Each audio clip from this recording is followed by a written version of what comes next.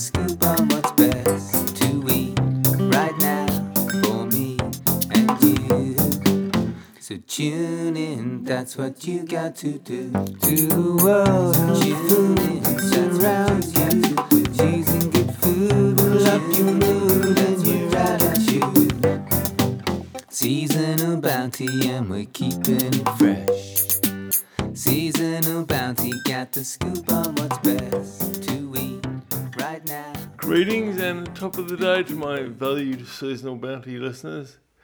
Yes, it is a Tuesday and this is Cameron Davies, which means only one thing. This is a bonus episode. This is the promised third part of our Flavour Theory and Practice series, which will probably end up having at least 4 or possibly 4.5 at this stage episodes. So this is the third episode. Now the first 2 episodes were episode number 130 and 134, which if you have a podcast app, you'll be very, like Spotify, or whichever one you do use, like Apple Podcasts, you'll very easily be able to go back and have a look for episode 130 and 134.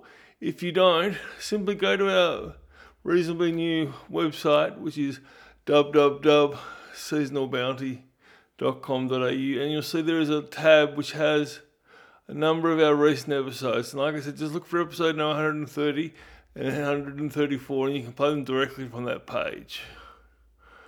And you will hear the first 2 episodes in Flavour Theory and Practice. Now, I've got to be honest, I have focused mainly on theory in those 2 pages, about anatomy and the actual function of smelling and tasting, etc., etc.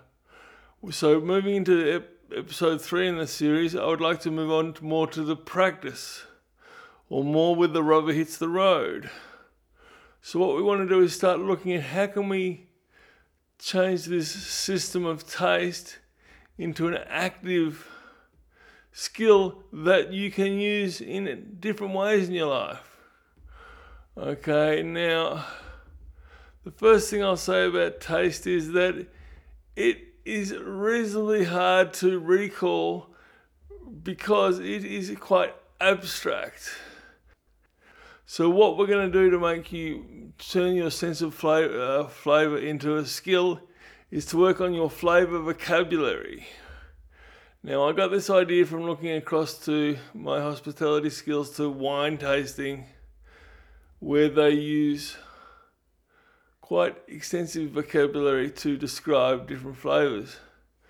Now, why is this, you ask? Well, thanks for asking, because I've done a bit of thinking about it, because, like I said, it really allows you to tie down flavours to something that you can remember, and you can remember words. Now, what you need to do is you kind of need to create a flavour vocabulary. Now, not to worry, because this is, like I was saying, only you need to really know exactly what it means. So it can be as quirky and as odd as it needs to be.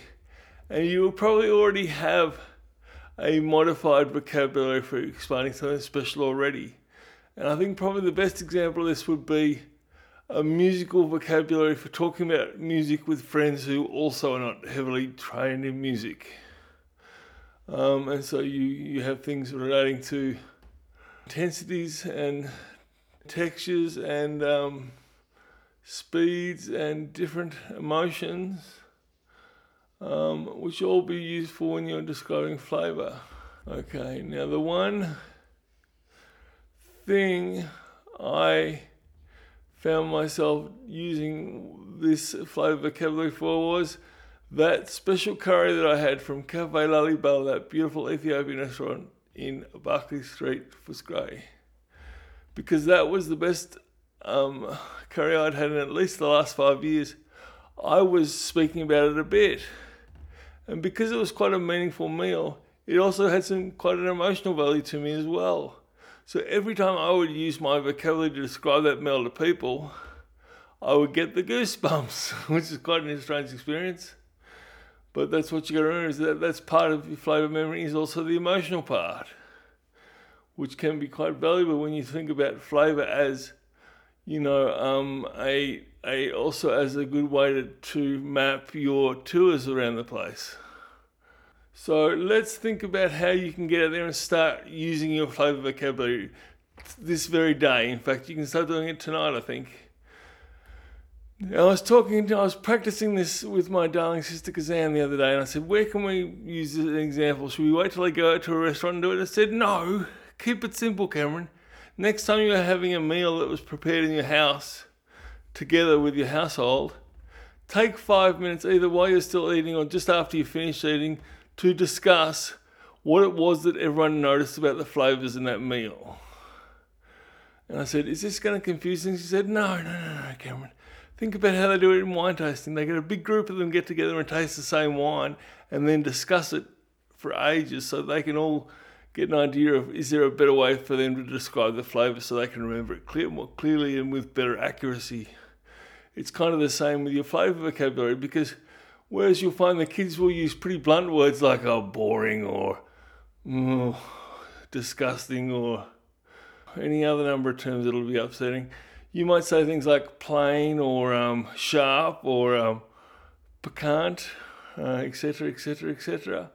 So you can look at that. And then the part about flavour memory is you've got to make sure you then recall it. So next opportunity you're together as a family, whether it's at breakfast the next morning or it's the next night, take another 5 minutes to recall exactly what you said about that last meal.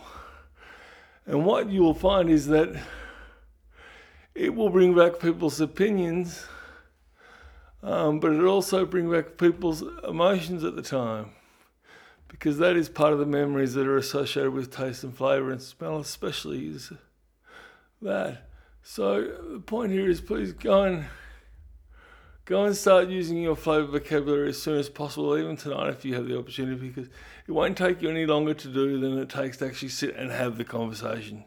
There's no other organising you need to do, so just do it. Simple as that. Because in our next episode, part 4 of the flavour theory and practice, we will be looking at a very practical episode of how to use it in the kitchen.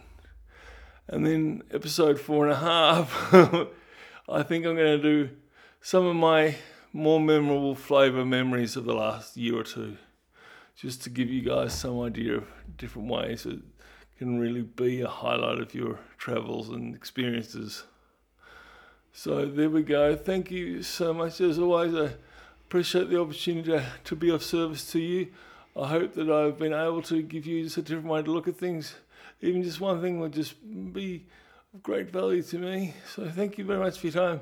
Please do remember that I do love you, and that I'm looking forward to chatting to you this Saturday at a normal food marketplace report. And then it'll be 2 weeks, 2 Tuesdays' time, we'll have that episode 4 in the flavour theory and practice.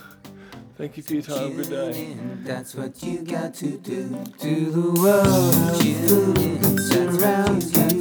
Choosing good food will up your mood and your attitude. There's a world of food all around you. Tune into the bounty of the season, get it into you. Tune into the bounty of the season, get it into you. Tune into the bounty of the season, get it into you. Tune into the bounty of the season, get it into you.